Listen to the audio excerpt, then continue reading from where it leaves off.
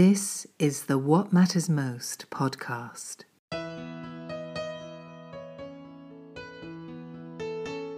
A 100% listener-supported program. And now, here is your host, Paul Samuel Dolman. Welcome back to What Matters Most. Happy New Year to everybody around the world who listens. I love that we have an audience that's all over the place. I love the demographic, the global geopolitical demographic, and all the wise, incredible emails that come in with great dialogue, questions, suggestions, points of view, perspectives. What a gift to sit in the seat. Today, I have a very interesting guest, and we've already been chatting. We're going to go in some cool directions that I didn't plan on, but I don't plan a whole lot anyway. He has written a very good book that I think needed to be written. It's called The New Crusades, Islamophobia and the Global War on Muslims. It's a deep dive, very, very, very intense, and well worth a read. It's my honor to welcome my new friend to the show, Khaled Beydoun. Thanks for coming on. Yeah, thanks so much for having me.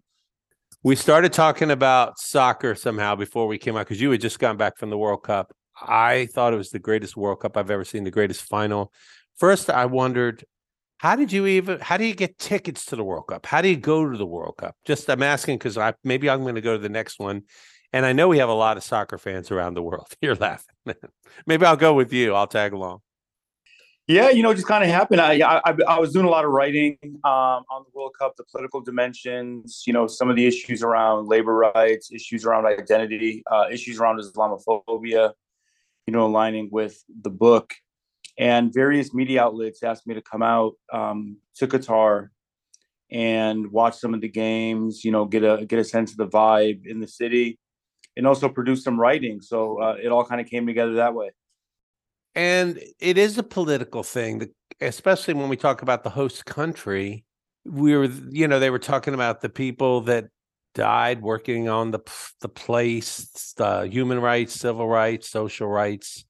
What was your take firsthand being there?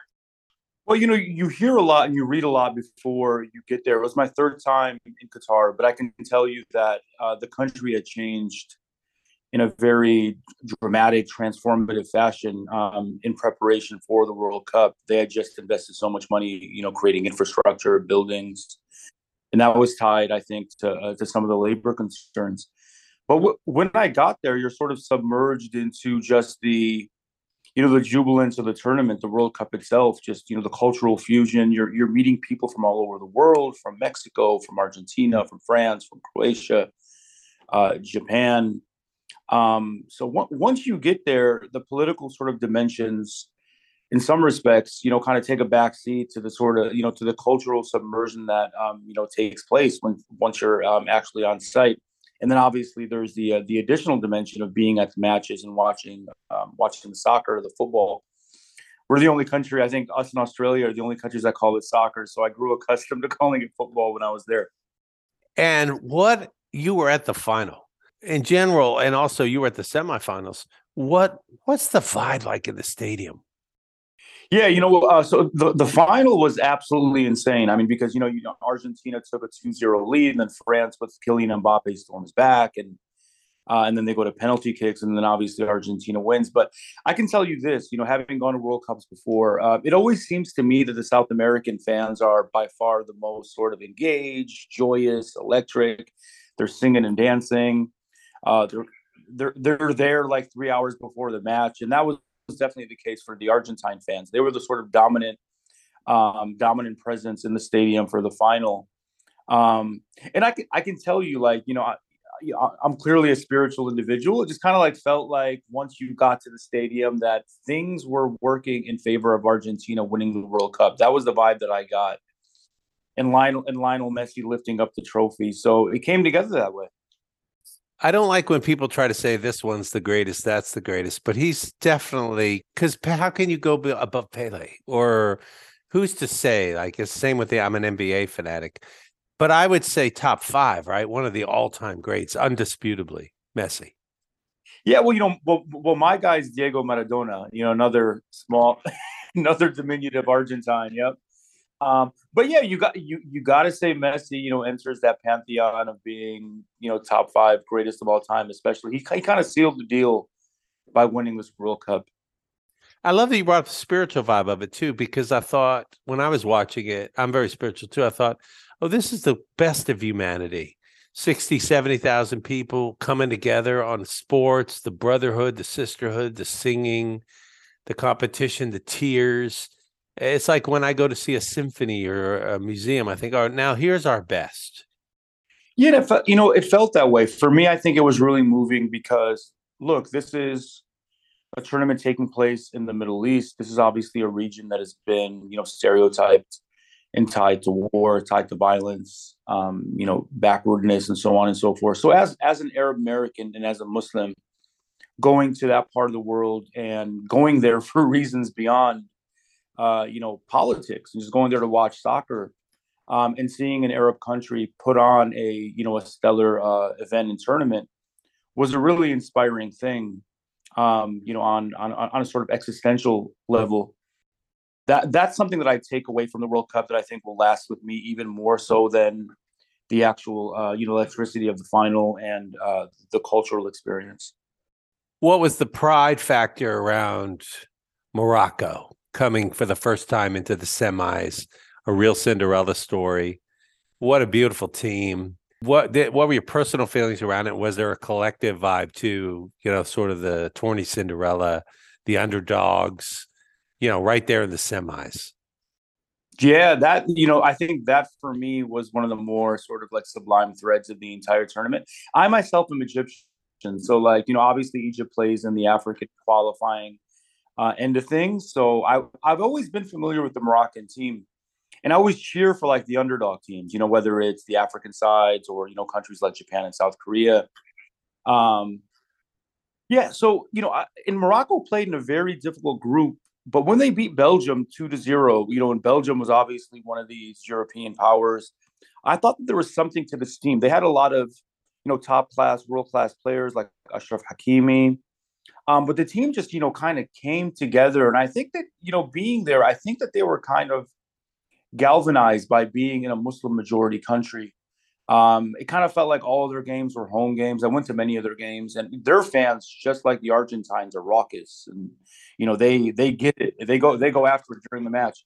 So it was such a beautiful story to see the Moroccan team make history as the first African team to reach the semifinal, and then a team that was so unabashedly and unapologetically Muslim. You saw them praying, dancing with their mothers and really celebrating who they were in a way that was, unconstrained in Qatar. And yeah, I mean, I wrote a couple of pieces for CNN and ESPN on the Moroccan team. And yeah, it was such a beautiful story. What does it feel like for you to go into a country that is a Muslim country? Do you relax? Do you breathe a little deeper? Do you feel safer? Do some of the inhibitions that you would obviously have in America based on our behavior, do they drop away subconsciously or consciously? It's complicated, right? Because I'm because I'm Muslim American, right? So in some respects, like I guess the spiritual side of me, yeah, it is a bit more comfortable because you don't have to do the explaining, right? You don't have to explain why it is you're darting away for 5 minutes to go pray, or what the correct pronunciation of your name is. But then the American side of you is also kind of like, okay, there are some things here that are peculiar. So I guess it kind of speaks to the fact that by virtue of being Muslim American, that you're not fully, I guess, in place in Qatar, not fully in place in the States. But I think it also it also kind of shapes an agility to be able to adapt in whatever context you're in. Have you ever been to Mecca personally and gone there and prayed? Yeah. I went there for what's called Umrah, which is like a kind of like a spiritual pilgrimage before the big one. What was that like? I've seen photos and I've talked to other people. It seems like a powerful life event if you can get there. Definitely powerful on many levels. I can tell you that for me, the most moving thing was just meeting Muslims from all over the world. I recall I was young when I went. I was 24 or 25. I was fresh out of law school. young kid, just moved from California to the East Coast. And I was on a work trip in the region. I was a practicing lawyer at the time, and I went with some older brothers. But when I was there, I met brothers from Dagestan, Indonesia. One of my good friends was a Muslim convert that I met there from Mexico. So, I grew up in Detroit, which is very Black, Middle Eastern, and white. It's very segregated. So even me as a young person, I only understood Islam from a very racially narrow perspective. But I think being there, you realize just how universal and diverse the Muslim population is globally. I remember reading the writings of Malcolm X on this too. He had quite the similar experience. He didn't realize how diverse it was. Yeah, not at all. And Malcolm X, I think, had the experience of coming out of the Nation of Islam, which is overwhelmingly a Black religious movement. And when he went there, I think that it really sort of dissolved, many of the racial constrictions he had before. And I think that's one of the more beautiful, sort of overlooked things about the religion of Islam is that it's a religion that is deeply anti-racist and one that sort of sets aside religious and ethnic divides in place for spiritual affinity. Can anyone go? Could I go as just a pilgrim to Mecca? I think you can. I think you have to get a visa from the Saudi government, which isn't the easiest to get. It might be restricted to Muslims. I'm not exactly sure, to be honest with you. But don't quote me on that. And I'll tell you, I think on a political level, I mean, I have critiques of the Saudi government and many governments in the region as well, which makes it a nuanced, sort of complicated conversation when we talk about Muslim identity, Islamophobia, and then the political dimensions of how these governments conduct themselves. Yeah, well said. And also, I've probably said critical things about the Saudi Arabians. I'd hate to go to the embassy to get any kind of paperwork. Might end up, carted away, in pieces, like our brother journalist. Yeah, Jamal Khashoggi. Yeah, what a sad story. Growing up, were you spiritual? Was your family religious? Did you practice a lot? I did. I grew up in I grew up in a single parent household. My parents divorced when I was a teenager. My dad, ironically enough, he wasn't very religious. He was more of a secular man. My mom was always very deeply religious. She's an Egyptian woman from the outskirts of Cairo and came from a religious family. And I was always sort of embedded in a very, culturally Egyptian Muslim household, but not one that was very rigid, if that made any sense. My mother didn't sort of like instruct me or instruct us to have to pray. She didn't tell us how to conduct our lives, but she sort of like curated a culture within the house where certain things were restricted, right? So, for instance, alcohol and partying. She sort of monitored the kind of films and music we consumed. She was always mindful. She was working all the time. My mother, had to work because of financial circumstance, but she always tried her best to like monitor, who it was, we were spending time with. And even though, when I got to college, I took a deep dive into, existential philosophy, different perspectives, and actually moved away from religion for some time. But those foundational norms that my mom sort of embedded in the household early on always stayed with me, even though I deviated away from practice, if that made any sense, if that makes any sense. And now you pray, right? And do you meditate too? Because you're spiritual. Do you have an awareness meditation practice, or is that through your prayers? It is, it comes through prayer and it comes through. So I do a lot of things that are, I would say meditative in nature. So for me, for instance, I'm a big runner. I used to box. So running was, always heavy into my regimen.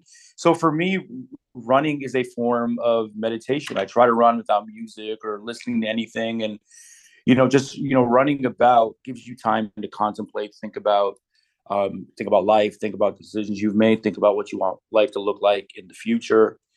So instead of sitting in place, I find that for me, running has been an excellent sort of, outlet's the bad word, but sort of in inroads to think about, life, deeper questions, what I want my life to look like. How did you bring this book together? What inspired? Obviously, you've written about this. You know a lot about it. You probably experienced it personally. How did the whole thing come together? How was it inspired? Yeah, so this was the New Crusades, the book on global Islamophobia. In many respects, it wasn't a book I wanted to write, to be frank with you. I wrote a book a couple of years back with California Press called American Islamophobia, which was an analysis on the ways in which the U.S. government, American society had, inflicted and constructed systems of anti-Muslim animus here stateside. And that book, it was, thankfully, it was a wildly successful book. Toured it. It's been adopted by various courses. And in the process of sort of touring and discussing that book, what I had realized is many of the themes addressed in the book were happening on a global level. And then when my own profile was, increasing as sort of a public commentator and a public scholar, I teach law, but in addition to teaching law, I spend a lot of time, kind of on the speaker circuit.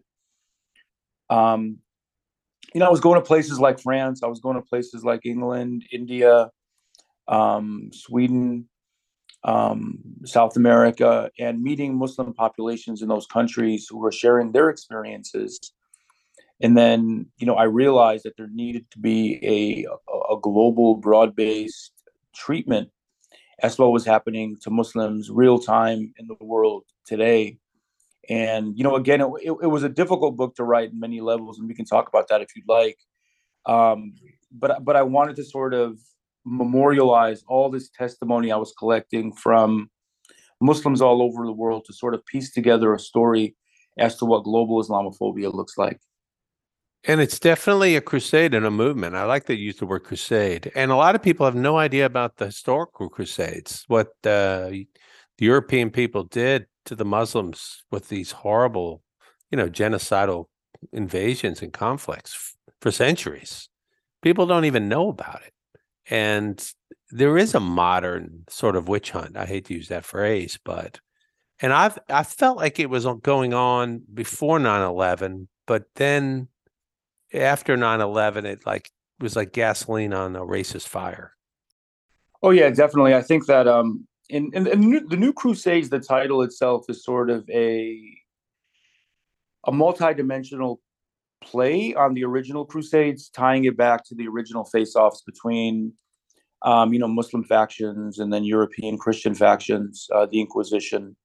Rooting it in that history to sort of construct a story that there is this sort of long-standing tension and in some respects standoff between Europe and Muslim populations, like you've mentioned, well before 9/11, right? And then obviously, in the modern context, leading up to 9/11, Muslims were always sort of profiled in the American and European imagination as pariahs, suspicious communities that can't be fully assimilated. And I've conducted, I've discussed this in some of my academic research. But then obviously 9/11 is a game changer. The reason I choose the title, The New Crusades, is, the war on terror, the global war on terror, when it was announced, was sort of framed by then President George Bush as a global crusade. He uses the word crusade very explicitly in the speech he gives before Congress 10 days after 9/11. And I think he does so very strategically, is that he's trying to sort of, again, tap in to this very embedded imagination, global sort of, underbelly of imagination that, Islam is this long-standing rival to civilization. So this global war on terror becomes the new crusade, spearheaded by the United States, and then subsequently triggers, an additional sort of subset of additional crusades that governments across the world, whether it be, India with their persecution of Muslim communities, whether it be China with the ongoing genocide of Uyghur Muslims in that country, whether it be France with their crackdown on expressions of religious liberty on the part of Muslims. These are additional crusades that are in many respects catalyzed by the American global war on terror. And there was a lot of religious good versus evil language around it. It seems like we always do need a villain. In this country, usually the darker the skin, the more the villain. Yeah, the United States, and I'm going to say something that might scare some of your listeners, but I'm going to say it anyway. I'm I'm I'm a critical race theorist, right? So, and obviously, critical race theory itself has been under attack here in the United States for the last couple of years for political reasons. The tradition has been, demonized as being anti-American and anti-white. I came into legal teaching, studying under the more prominent critical race theorists. And the way I think about it, I like the way you bring in race into the conversation. The blacker the skin, typically the more demonized the group is. So for me, I started thinking about Muslim identity being racialized within the broader frame and context of American racialization. So, ironically, early enough in the American experience, Islam and Muslim identity was more, it was thought about more so on terms of racial lines than it was religious lines. So I'll give you an example of what that means, right? So the first population of Muslims here in the United States were actually enslaved Africans who were brought to work the fields, right? 30% of the slave population were Muslims. These were the first Muslims in the States. However, they were never seen as legitimate Muslims on account of their blackness. But then in the early 1900s, you get large waves of Arab immigrants coming from places like Lebanon, Syria, present day, Israel and Palestine. The vast majority of these immigrants were, in fact, Christian, but they were Arab. So, on account of their Arab identity, they were viewed as Muslims because Arab and Muslim were viewed to be synonymous in the American imagination then, right? So, there's always been a deeply racial dimension as to how Islam has been viewed, constructed, and then treated by the United States, but also in Europe. It's different in Europe, and we could talk about difference. But yeah, there's this racialized fear of Islam that sort of percolates and drives Islamophobia on a domestic and global level. Well, we're critical race theory people too. We've had Hannah Nicole Jones on the show who put together 1619 Project. And to me, it's so obvious. And they're trying to make it into a boogeyman. The funniest thing is the people that are most afraid of it can't even tell you what it is. Ignorance. A lot of this is ignorance. Isn't racism ignorance, fear and ignorance mixed together? I think a lot of it is exploitation of ignorance, to be frank with you, right? I think ignorance is the starting point. Lack of knowledge. I think what might be distinct in some respects with Islamophobia is that ignorance sort of presumes that there's a void of knowledge. There isn't a void of knowledge when it comes to most Americans. When it comes to Islam, the irony is that there's a wealth of anti-knowledge or miseducation when it comes to Muslim identity as a consequence of the media most people consume, whether it be on outlets like Fox News. Even liberal and centrist media perpetuates many of these problematic stereotypes. The films that we watch, right? I think there was a study done a couple of years ago by a USC professor that 90% of the Muslims that appeared in Hollywood film up until 2010 were in some respects tied to terrorism. Yeah, so the knowledge that people are being fed about Muslim identity is always associated with these really debilitating and destructive tropes. And yet, really, white Christian nationalism, white supremacy, Christian extremism is really the greatest terrorist threat we have, even according to the FBI. Yeah, and those statistics, and I know these stats because my academic research is on national security. Has been known, right? It's been known by federal and local law enforcement that the greatest threat when it comes to mass violence, and part of it is how you define terrorism, right? So this has been the issue, is that brass within government they haven't defined white supremacist factions as terrorism for a long time, which has sort of stifled how we go about enforcing and prosecuting terrorism. But you're exactly right. I think that the Southern Poverty Law Center, they've conducted really exceptional studies as to how the greatest statistical threats when it comes to security here in the States have been from these disparate white supremacist, anarchist groups, new but also old.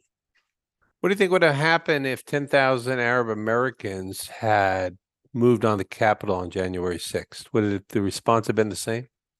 No, not at all. I mean, it's sad. I hate saying it, and I don't want to say it, but I think, I was speaking to my friend about this very issue, I think a year ago. He's an executive director of one of the largest Arab civil rights groups in the country in DC.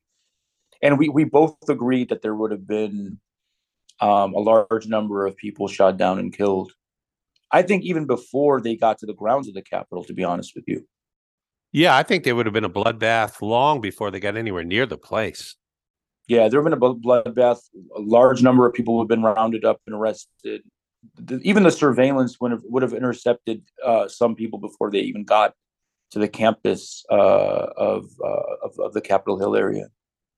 I know, because this whole coup was planned in plain sight, and I think with a lot of government complacency and even involvement and compliance, and we know that with the Secret Service and other agencies too. I think it was an in-house coup, and only the people that seem to be on the edges, the people who drove in as kind of cannon fodder, are the ones being prosecuted. But if my point, that's the white supremacy built into everything. If you plug like a person of color into anything that's going on and these people get away with, it's a completely different set of justice and everything. And even painting Obama as a Muslim as if that was somehow would have been bad. He's not. But even if he was, so what? He was a good person.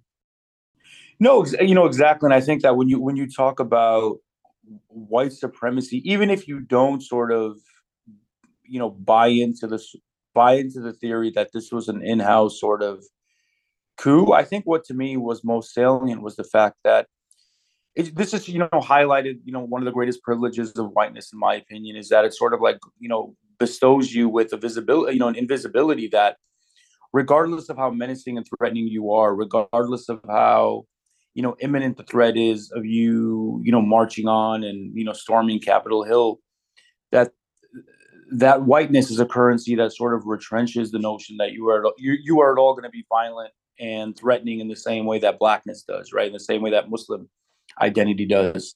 And I think that the January 6th events demonstrated that really fully. And yeah, I think that with the Obama saga, his middle name being Hussein and him being, half African, that was definitely exploited by the Tea Party and then the Trumpists afterwards to demonize him, right? Because we live in a day, at least we lived in a day then, maybe we've shifted onto a new day where you're restricted from engaging in explicit expressions of anti-Black racism, specifically saying, particular slurs against Black people.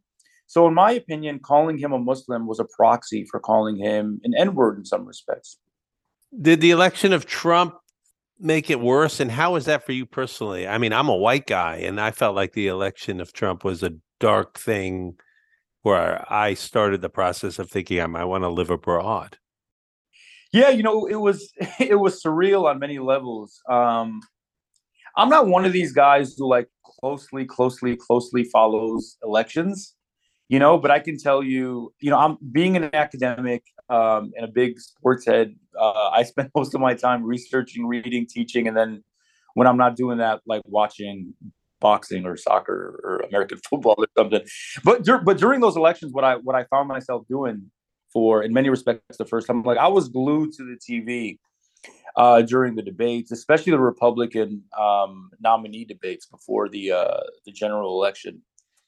And I always got this, I got the sense that Trump was sort of this very seductive sideshow for much of the American public who was just good TV, right? In the same way that his television shows. But I was always sort of like, and maybe unfortunately consoled by this feeling that he wouldn't win, even though he was making strides, right? So when he won the nomination, I still kind of sensed that Clinton was going to win. But when he finally won, it was sort of like this wake up moment that maybe you don't know this country as well as you thought you knew it. Right. And maybe that, racism and Islamophobia and the xenophobia that he was spewing leading up to winning the presidency was far more pervasive and far more nefarious than you thought it was. So on that level, it was very frightening because, part of you, and I would like to think of myself, and I think this is also tied to spirituality, as being, kind of an optimistic person. Like I try to see the good in people as best I can. But Trump winning really smacked against that feeling and really demonstrated to me that the racism disease within the country is far more grave than I thought it was. And it was scary for me, but to be honest with you, it was a lot more frightening for many of the young Muslims that I knew. Like I remember I was at this watch party for the election, and then people were gutted when Trump was in that when it was announced that Trump won. I think it was it might have been like a 10:30 p.m. or 11 p.m. if I remember correctly. And I had two or three young Muslim women who wear the hijab from the ages of 14 to 18. The looks on their face were absolute fright, right? These were young women who, they couldn't remember the 9/11 moment the same way that I could. So this was, in many respects, their sort of flashpoint moment. And many of them shared with me, and I've written about this, that they wanted to take off their headscarf. I'd noticed in the coming weeks and months, young men that I knew in the community were, anglicizing their names, shaving their beards, looking to look less conspicuously Muslim on account of, the rising hate crimes and the hate incidents that were taking place, as a consequence of Trump saying the things that he said. So I was afraid, but I was more afraid for the younger generation who, wasn't equipped to deal with what was happening in the same way that I was as a consequence of me being, part of the post 9/11 generation. And then he went ahead and was banning Muslim countries. To me, it was just like the classic old white racist. And I felt like he ran on a platform of white supremacy and vote for white, the old ways, the racist ways. For me, what was hard too, and illuminating in a dark way, ironically, talk about a mixed metaphor, was the people that I thought I knew who were like, love this guy, and suddenly were really racist. And I had no idea, it's like it brought it out. If anything, people took the sheets off, and you got to see who was really under those hoods.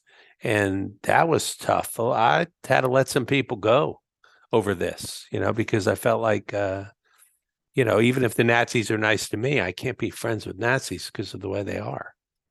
Yeah, like your social media was definitely very interesting after he won because, I don't want to use your metaphor, but for sake of brevity, you saw a lot of people that you thought that kind of come from under the sheets, and say things and align with various viewpoints that you didn't associate them with, and they weren't always white on my end, to be honest with you, right? I saw a lot of minorities take to Trump for economic reasons. Obviously there's the issue of with some minorities to want to overcompensate and shed their minority identity for this mythic aspiration of assimilating. Yeah, but I had friends who were supportive of the Muslim ban and say things like, look, I know that there are good Muslims, but there's also problematic ones, and we have to have a ban like this to make sure that terrorists aren't coming into the country. I come from like a working class community, so I know a lot of people who didn't go on to college and graduate school, and they hold views that aren't the most nuanced in some respects. And for me, that was the hardest part because I knew these people taking on really problematic positions, and in many respects, they're good people, right? So for me, in some ways, it was like this existential struggle for how to like judge people who take on bad positions. But I know on a day-to-day basis, they're working hard to feed their children. They really care about you and your family, but they have these really problematic views of your faith and the part of the world that you originate from. So yeah, the Trump moment, really sort of thrust in a lot of complicated new conversations and challenges that were unprecedented before. I'll be honest with you, I think that many years later, in some respects, I'm grateful for the Trump moment because what it did, I think, for the United States, and in some respects, the world at large, is that it sort of crystallized Islamophobia as a primary social and racial justice issue that we need to reckon with seriously. And I don't think that was the case before Trump. It was sort of a secondary issue, was pushed to the sideline and not taken as seriously. But what Trump did, by virtue of his policies, the Muslim ban being the centerpiece, and then his rhetoric, even more explicitly, was to demonstrate that, hey, the anti-Muslim animus and Islamophobia in this country is something we need to make a primary issue of concern moving forward. Good point, because it was so cartoonish and ham-fisted. It wasn't very sophisticated or subtle. It was horrible. It was just like, but there was no denying it either. Yeah, and I think even though it was so cartoonish and sort of sloppy in the way he expressed it, it demonstrated that you don't need nuance and intellect to pass really problematic policy, right? Because even though his rhetoric was all over the place, he still was successful in enacting the executive decision, the Muslim ban that had a destructive impact on millions of people and people that I knew in this community. Metro Detroit is a huge Arab and Muslim American population, and I knew friends, family members who were coming to me as, they know me as an attorney. They don't even know me as a law professor or author, asking me questions. How can I get my loved one? My mother is stuck in Yemen. My fiance is in Somalia. I went on to speak at, I think it was something like 20 or 25 mosques in the months afterwards, just, conducting breakdowns and know your rights around the Muslim ban and what families can and can do.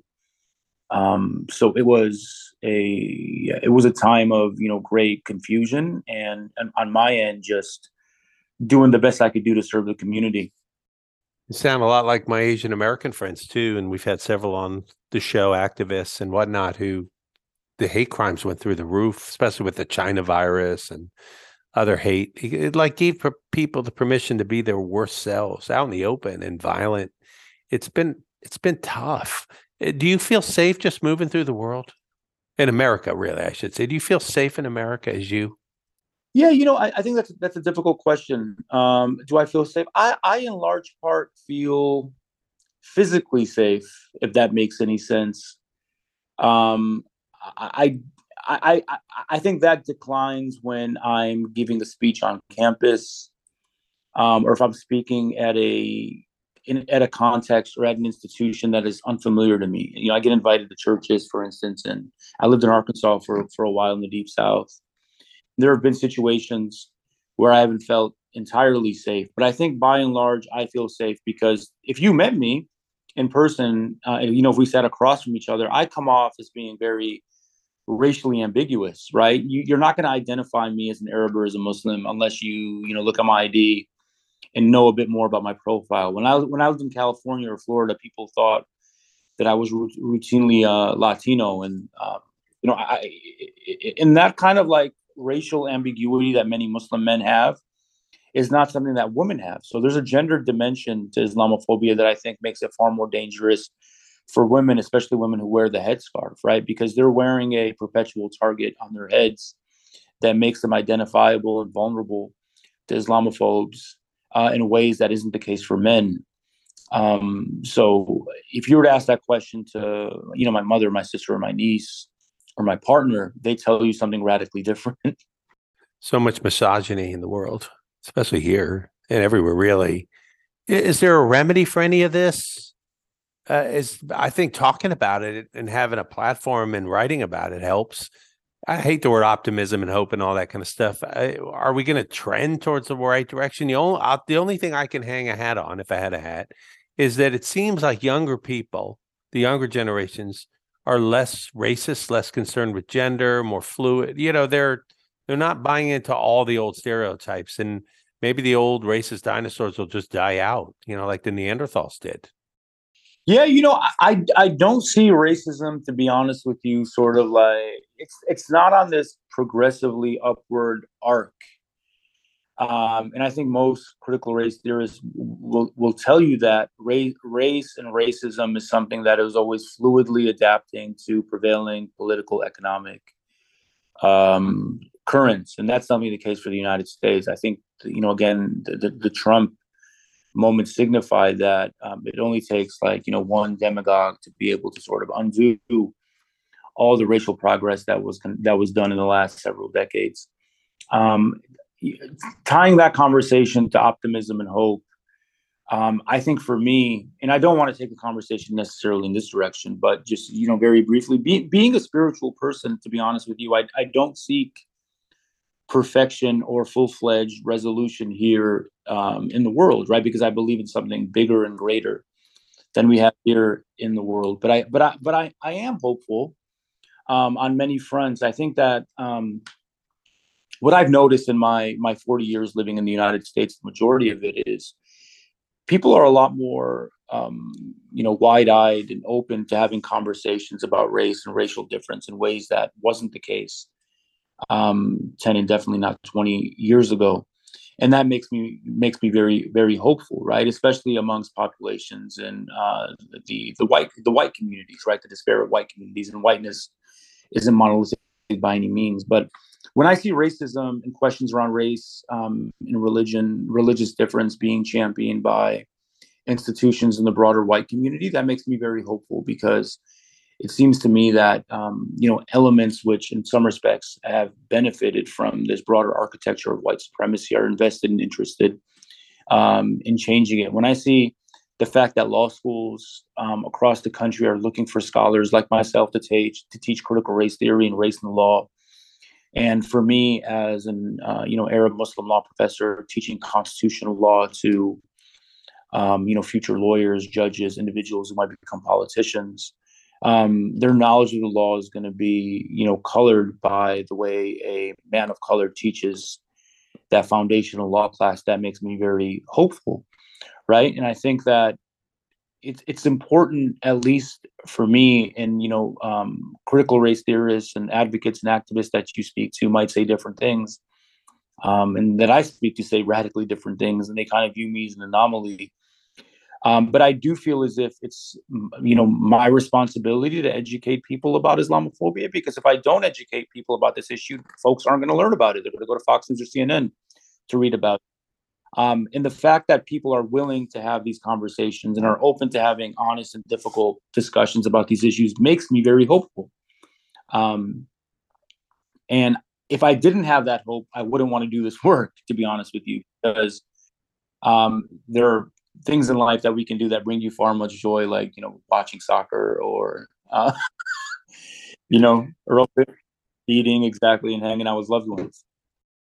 And I'm spiritual. I see it all as a spiritual, I hate to say game, but a process. Like, I'm not my body.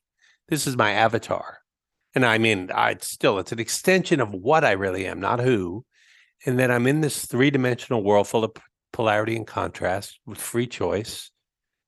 And I'm just here to make choices and have experiences. And my thing is, can I create karma for kindness and compassion? Can I be loving and patient, as imperfect as I am all the time, and just try to make better choices and smile at people and have this show as an act of service, and have the difficult conversations and the joyous ones. Enjoy the tiramisu, enjoy the soccer match, cry when I miss somebody.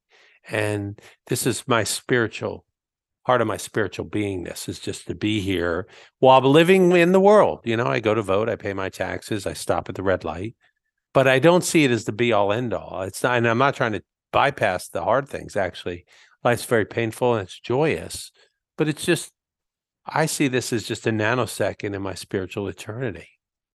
Yeah, I think that's a beautiful way to articulate exactly the way that I feel, right? So I feel that, yeah, your podcast is sort of a channel in which you express your spirituality, and in some respects, I feel that my work, the books that I write and the talks that I give are in some respects, they're not purely spiritual, but they're sort of driven by this objective to try to better society and humanity in the little way that I can do it. I can tell you this, like I think that I was talking to a friend the other day, and he's super progressive, far leftist, lawyer activist guy, and he always tells me, "Hey, do you notice how many people in this political camp are just not always the nicest people, right? They're people who are very egotistical. Will cancel you if you say the wrong thing. They're always in competition with you over, opportunities and so on and so forth." And I've noticed that in my own career, which highlights the idea that even though you might have great, ideological or political affinity with an individual, That isn't always the most important thing. I think for me, in the course of writing these books and, touring these books, I've had really beautiful experiences meeting with people who are conservatives and people who, before I met them, were ardent Islamophobes. And in some respects, these people have become friends. I'll give you a quick story. So I gave a talk at an evangelical church in Kentucky many years ago. I didn't want to do it, but a colleague of mine said, "Hey, you should do this. This is a community that really benefit from your book." And I met this, basically a grandma. She was an older white woman who was staring at me with like this really angry face in like the second row of the church when I was speaking. She comes up to me afterwards and we get into a little, not a hostile exchange, but a tense exchange. She asked for my email.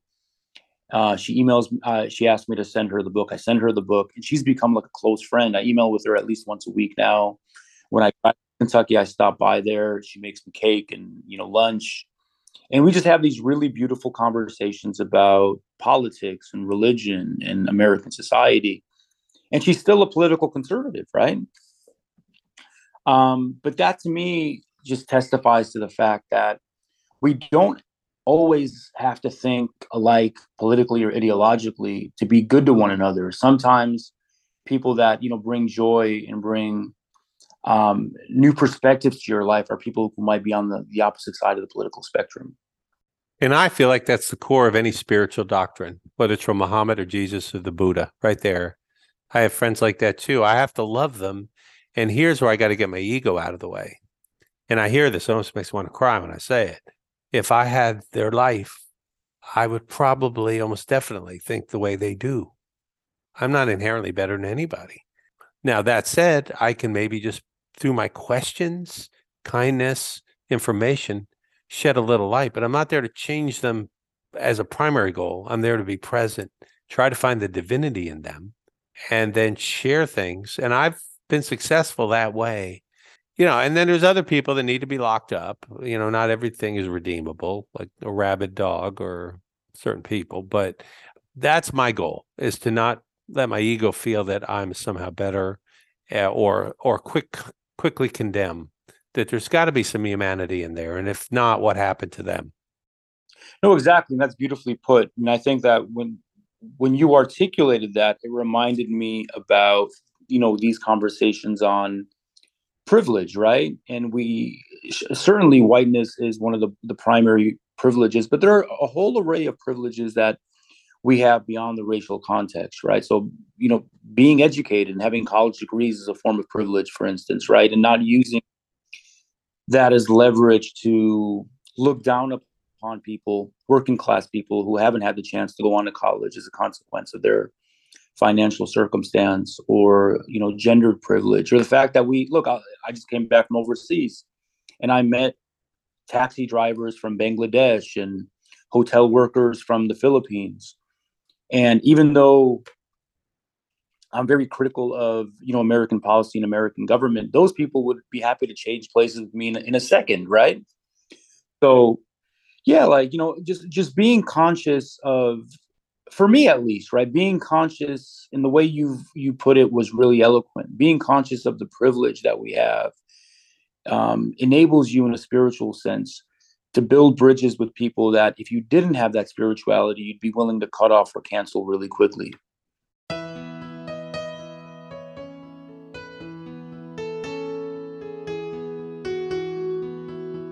You've been listening to the What Matters Most podcast, a 100% listener-supported program.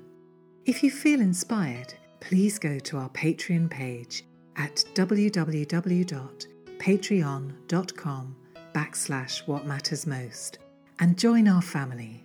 So until the next time, stay inspired and in the light.